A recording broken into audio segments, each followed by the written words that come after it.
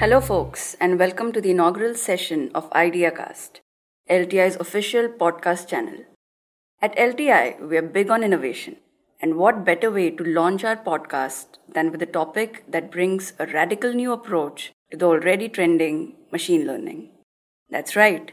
Today, we are going to talk about reinforcement learning. Joining us on today's podcast is Subhash Bhaskaran, Lead Technical Architect at LTI. Welcome, Subhash. Thank you. With consumers demanding more and more personalization from their digital experiences, businesses are looking at new ways to act on the fly. Reinforcement learning seems to be a promising technology that can completely transform the way industries operate, even outperforming the human workforce in some cases. Subhash, please explain to our listeners what reinforcement learning is all about and why it's important to understand it. Sure. We are all aware about supervised and unsupervised learning, which is all about regression, classification, clustering, segmentation, feature engineering. Or in other words, it's about inferring or reasoning from data. Now, this is one aspect of human intelligence. The other aspect of human intelligence is decision making from these inferences. Now, in simple terms, this is what reinforcement learning brings to AI. In reinforcement learning, you have an agent which takes an action and receives a reward. It does this hundreds of thousands of times, and in due course, the agent learns what is the right action or sequence of action it should take to maximize the reward. Reinforcement learning is an amalgamation of multiple disciplines like dynamic programming, function approximation, and process control. Reinforcement learning sure sounds interesting, Subhash. Absolutely. The concept of reinforcement learning still remains unexplored compared to its parent, artificial intelligence, or key-type machine learning. Why so? There are a couple of reasons for that. I believe the fundamental reason for that is the complexity in terms of simulating real-world environment.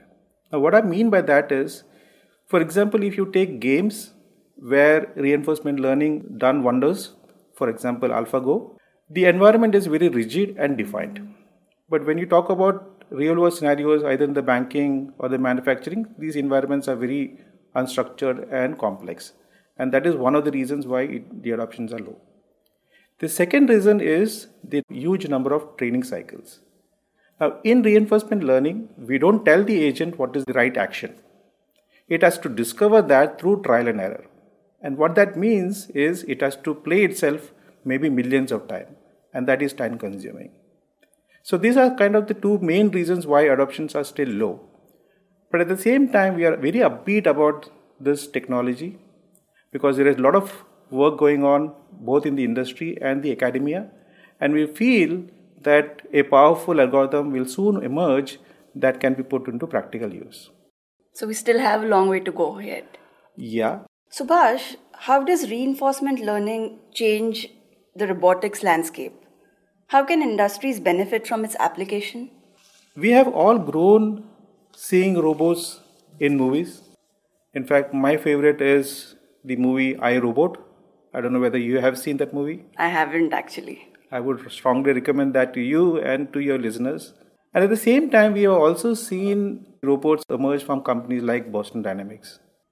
And we have always imagined robots as an integral part of our future. And we expect that they should be improving themselves as we interact with them more and more.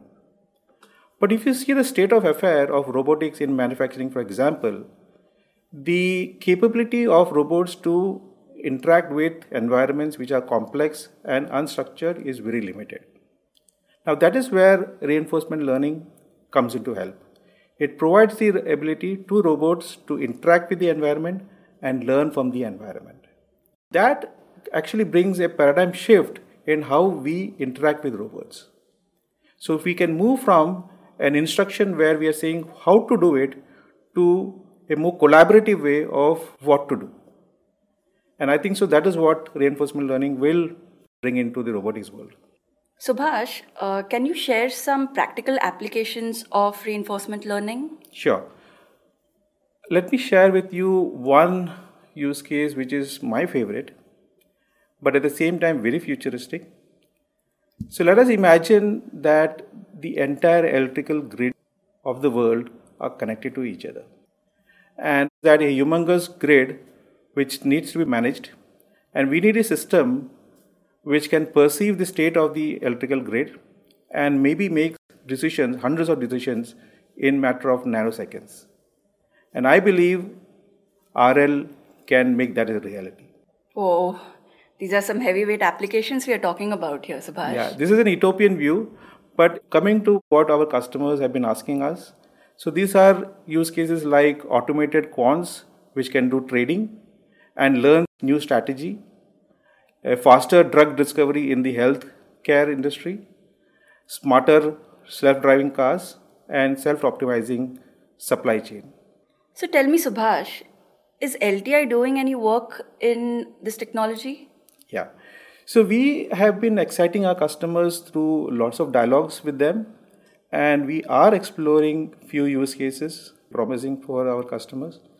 And these are around mostly reconciliation, adjustments, job monitoring, those kind of use cases. Oh, that's great. Now, Subhash, as we come to a close, your final thoughts on reinforcement learning. Currently, if you see, we are in the realm of narrow AI. And if there is any promising technology out there which can propel us towards general AI, I would bet it on RL. That's great. For our listeners, Subhash has written a white paper on reinforcement learning, which is a must read for understanding this concept in depth. You can download it from our website. Thank you for your time, Subhash. This was very useful. Thank you. Folks, please stay tuned to IdeaCast and keep yourself updated on the latest concept and trending ideas in the world of technology.